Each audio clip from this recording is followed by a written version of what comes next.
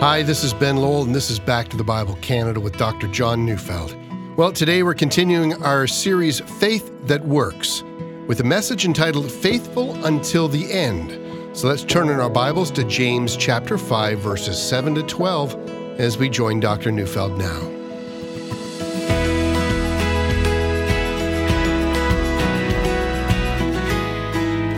I'm reading today's text.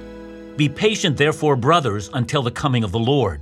See how the farmer waits for the precious fruit of the earth, being patient about it, until it receives the early and the late rains. You also be patient. Establish your hearts, for the coming of the Lord is at hand. Do not grumble against one another, brothers, so that you may not be judged. Behold, the judge is standing at the door. As an example of suffering and patience, brothers, take the prophets who spoke in the name of the Lord. Behold, we consider those blessed who remain steadfast.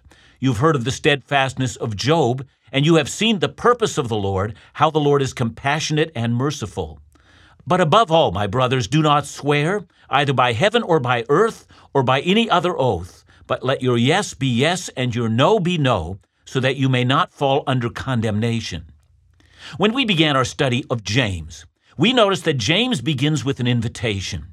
Count it all joy, he says, when you meet various trials. So why joy?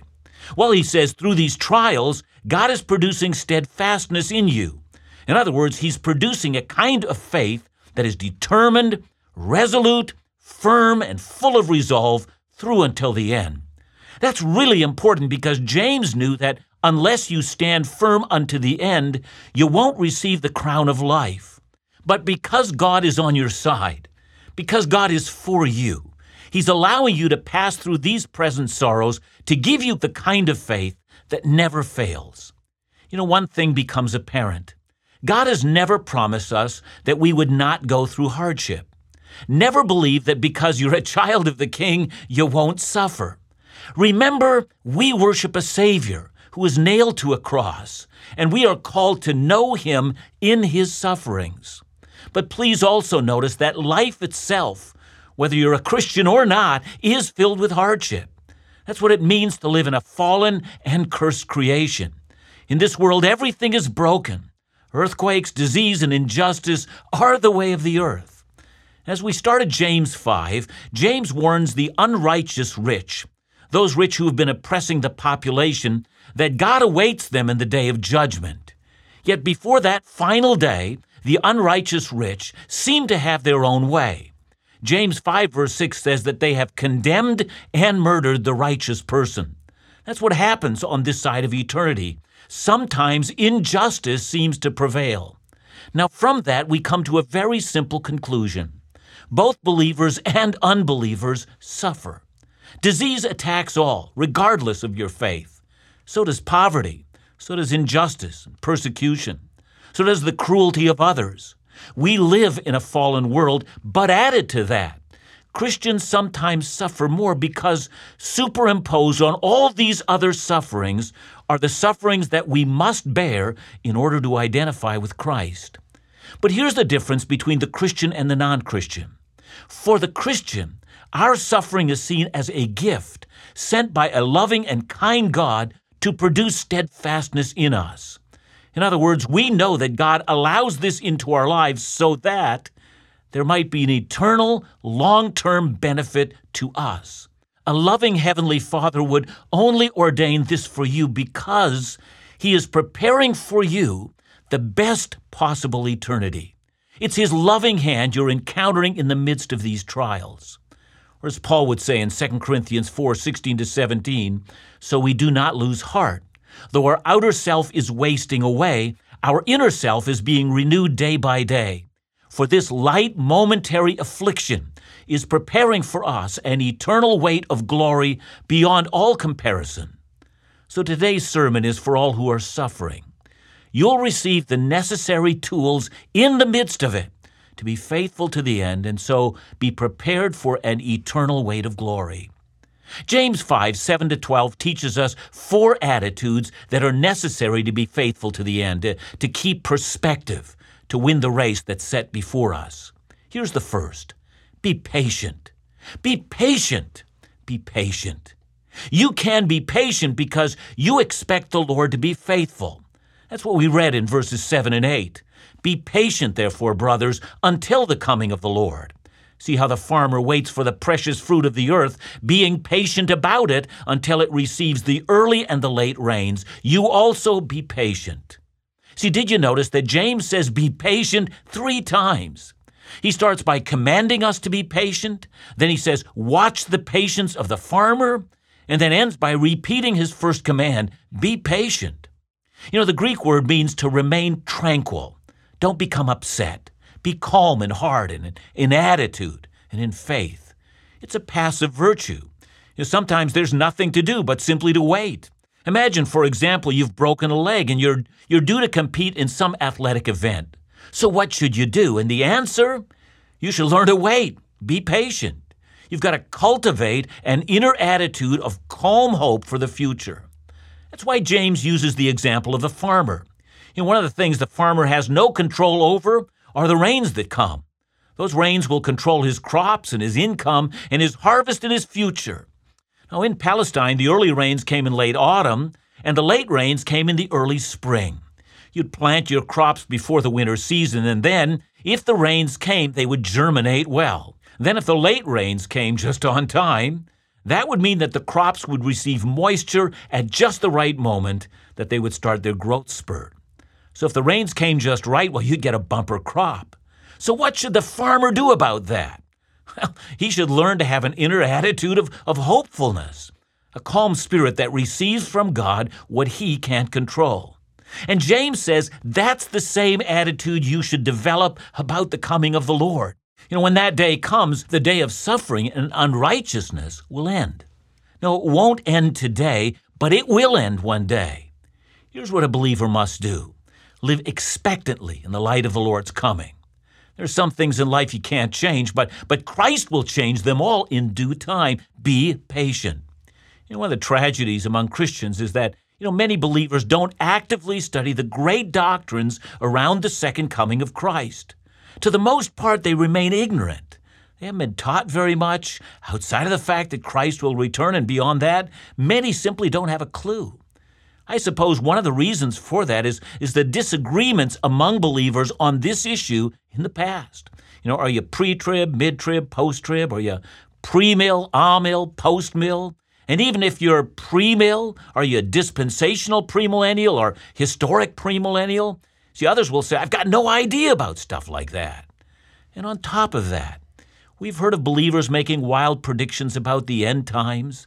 I'm old enough to remember some saying that when the European Union reaches 10 nations, that's when Christ is going to come back. Well, now there are around 27 nations, so there goes that theory. And then some said that when Israel becomes a nation in 1948, that generation who saw that would not pass away before Christ returned. Well, the net effect of bad Bible study has been that a whole generation has tuned out to the study of end times. They think the study of end times is a study of speculation. See, they don't know that it's really a study of remaining steadfast in trial while we await the coming of the Lord. The study of end times is to assure us that God is on the throne and that he is orchestrating all events, leading history to a climax. Therefore, don't fear and don't give up hope and have courage. Unlike the rains for the farmer, this event, the second coming, it's certain. And it certainly allows us to be patient while undergoing trials. It allows us to remain faithful until the end. So the first thing you do when you suffer is to wait patiently for the day when Christ brings all suffering to an end. Now remember, I said James is giving us 4 attitudes that we must cultivate in order to be faithful until the end. The first was that we were to be patient as we await the second coming of the Lord. Now, second, we need to establish our hearts so that we resolve to please Christ alone. Look again at verses 8 and 9. Establish your hearts, for the coming of the Lord is at hand. Do not grumble against one another, brothers, so that you may not be judged. Behold, the judge is standing at the door. My Bible says establish your heart, and other translations say strengthen your heart. Make the center of your will and your intellect and your emotions strong. See, this is more than passive waiting. This is an active strengthening of resolve. The same word is used of Jesus in Luke 9:51. There it says, when the days drew near for him to be taken up, he set his face to go to Jerusalem. When he sets his face to Jerusalem, it simply means he's rigidly determined or resolved to press forward, and nothing would stop him. He had come to the place of inner conviction, and that, says James, is what we must have as we patiently await the coming of the Lord.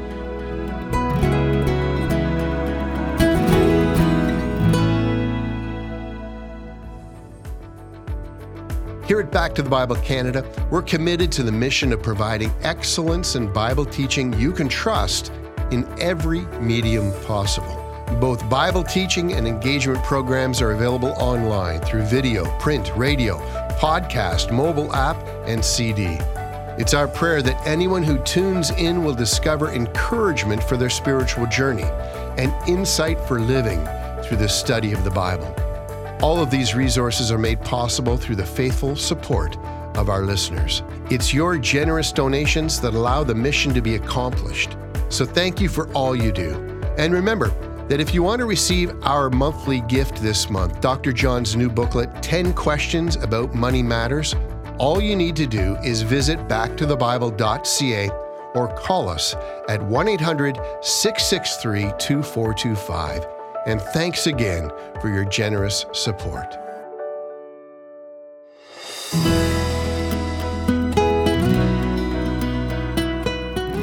James says we have to establish our hearts. It's the same way that a soldier will stand firm when they're preparing for battle. They form battle formations, and then they look ahead as the enemy advances to kill them with weapons of war. Every impulse is to run away, to hide, to seek a place of safety. But their resolve is such that they will not run away. They have an iron will. They will go through a horrible scenario, refusing to flee. Go back to James 1 verse 6.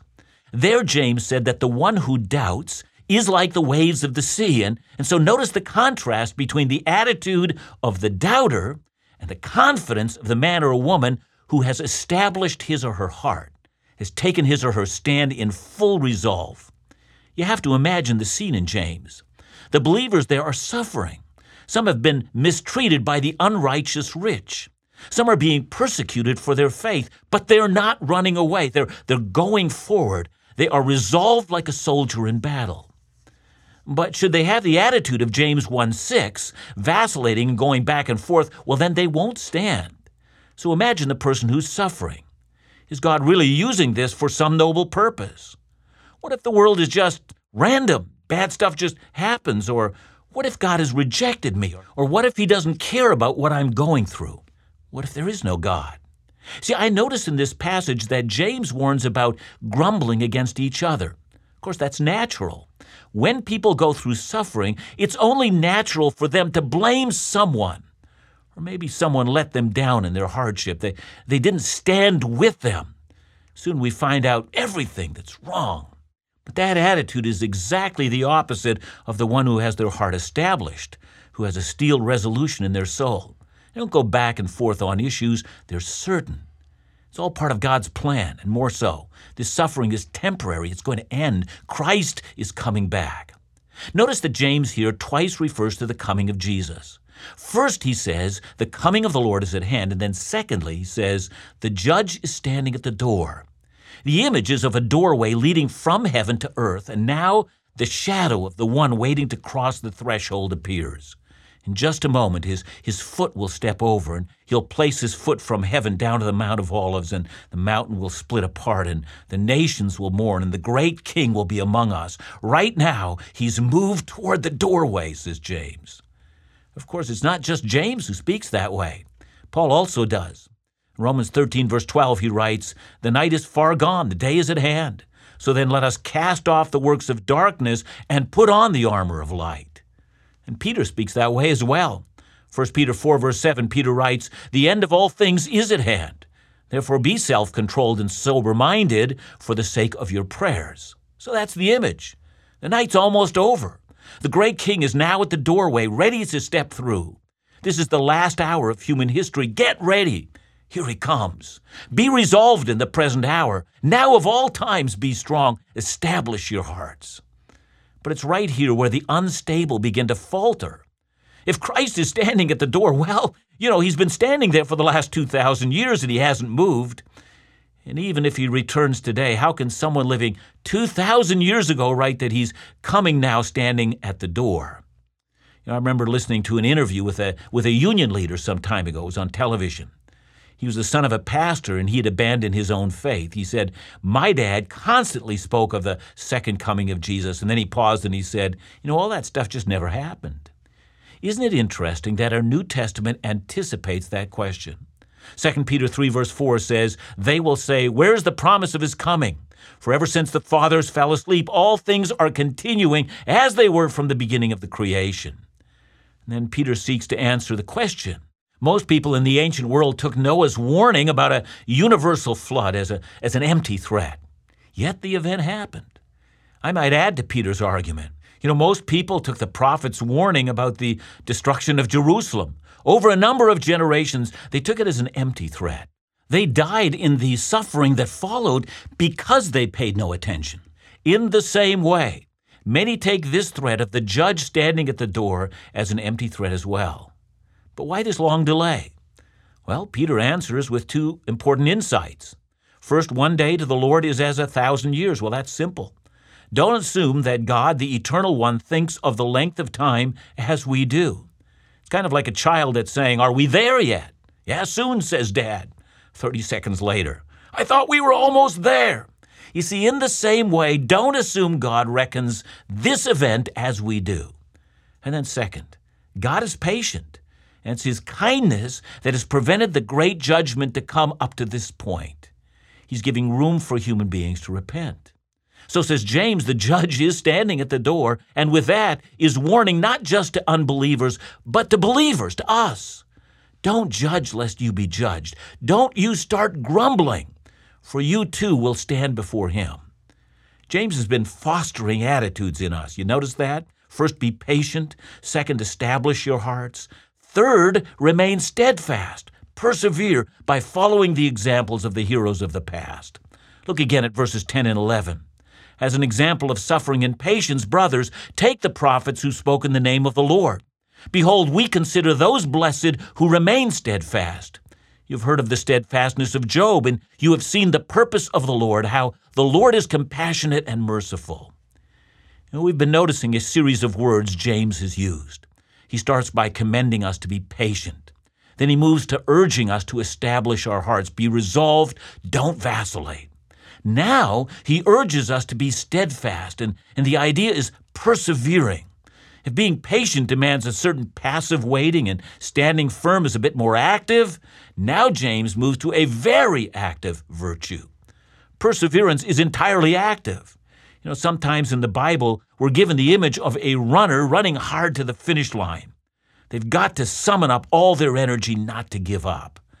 And James summons two examples. First he says, think of the prophets. He might have in mind men like Jeremiah, who was thrown into prison and told to remain silent. The prophet Amos was told to go back to Judah and prophesy there, but get out of Israel. Elijah ended up hiding in a cave under the threat of death, and Hosea endured a heartbreaking marriage in order to show God's marriage to Israel. All of them had it tough.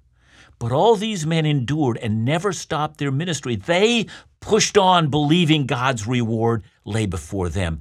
And then, curiously, James gives us the example of Job. And we might wonder about that. Those of us who have read the book hear a lot of impatient complaining going on in Job. But three things become apparent in reading that book. First, Job refused to curse God. Second, Job refused the bad theology of his friends. And third, Job stated, "Though he slay me, yet will I trust in him." In other words, these men, the prophets and Job, were men who never stopped running in their faith, no matter what they faced. They didn't quit. They didn't turn from their faith. They kept doing the ministry for which God had called them. You do the same. Get tough by fixing your eyes on the truth before us. James then ends his argument in a really strange way. Verse 12 says, "But above all, my brothers, do not swear, either by heaven or by earth or by any other oath, but let your yes be yes and your no be no, so that you may not fall under condemnation. So why does James include this verse, which really it's taken from the mouth of Jesus in the Sermon on the Mount? See, I think the answer is simple. Do you remember James 3 and the power of the tongue? I think that's what James is getting at here. When people suffer, when they're mistreated, when things go badly for them, when they get sick or when they lose everything they have in a business deal, they'll begin to say all manner of things to get themselves out of it. Truth will go and survival will take over. People will begin to lie in order to get out from under their sufferings. I don't know what this meant for the people James was teaching, but I can only assume this had to become a problem. When the pressure is turned up, the ethics of a person is sometimes turned down. But it will never be that way for someone whose hope is in God. As I thought about this final point, I thought about how nicely this summed up what James was trying to say. Be patient, establish your heart, remain steadfast, and don't become rash. Be measured in all you say, be calm in spirit, and continue to act out of perfect trust in God. No matter what it is that you and I are going through today, we can still confidently go through that without having to allow our faith to become upset. God has provided for us all the tools to remain steadfast. John, this is a great teaching today. Thank you so much. It came to mind, though, when you were talking about this family I know who seems to have suffered tragedy after tragedy after tragedy in their lives. And I'm wondering, how do we deal with what seems to be inequity of suffering? And there seems to be exactly that. I mean, for me, the first answer to the question is just a pastoral answer. I think it's important not to try to give a family like this an answer for their suffering because, frankly, we don't know. Back to Deuteronomy 29:29, that the secret things belong to the Lord our God. So we just simply don't know the answer to that. But I know at the same time, for the rest of us who are saying, why does that happen? So we're watching from afar and wonder about that. I think that we should just content ourselves in this, and that is, a loving Heavenly Father in some way ordains for every single one of us the best possible eternity. Somewhere we need to grasp that, Ben. Thanks so much, John. And remember to join us again here tomorrow on Back to the Bible Canada, where we teach the Bible.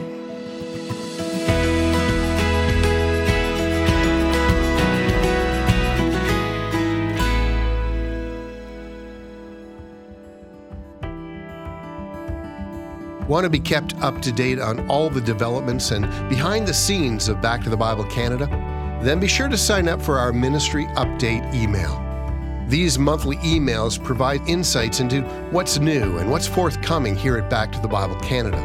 Updates about the ministry's international efforts, new opportunities to share the good news spread around the globe.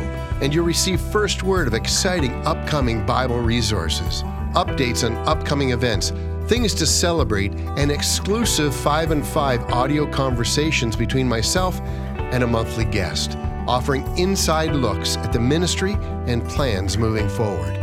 To sign up to receive the monthly ministry update email, visit us at backtothebible.ca or just give us a call at 1-800-663-2425.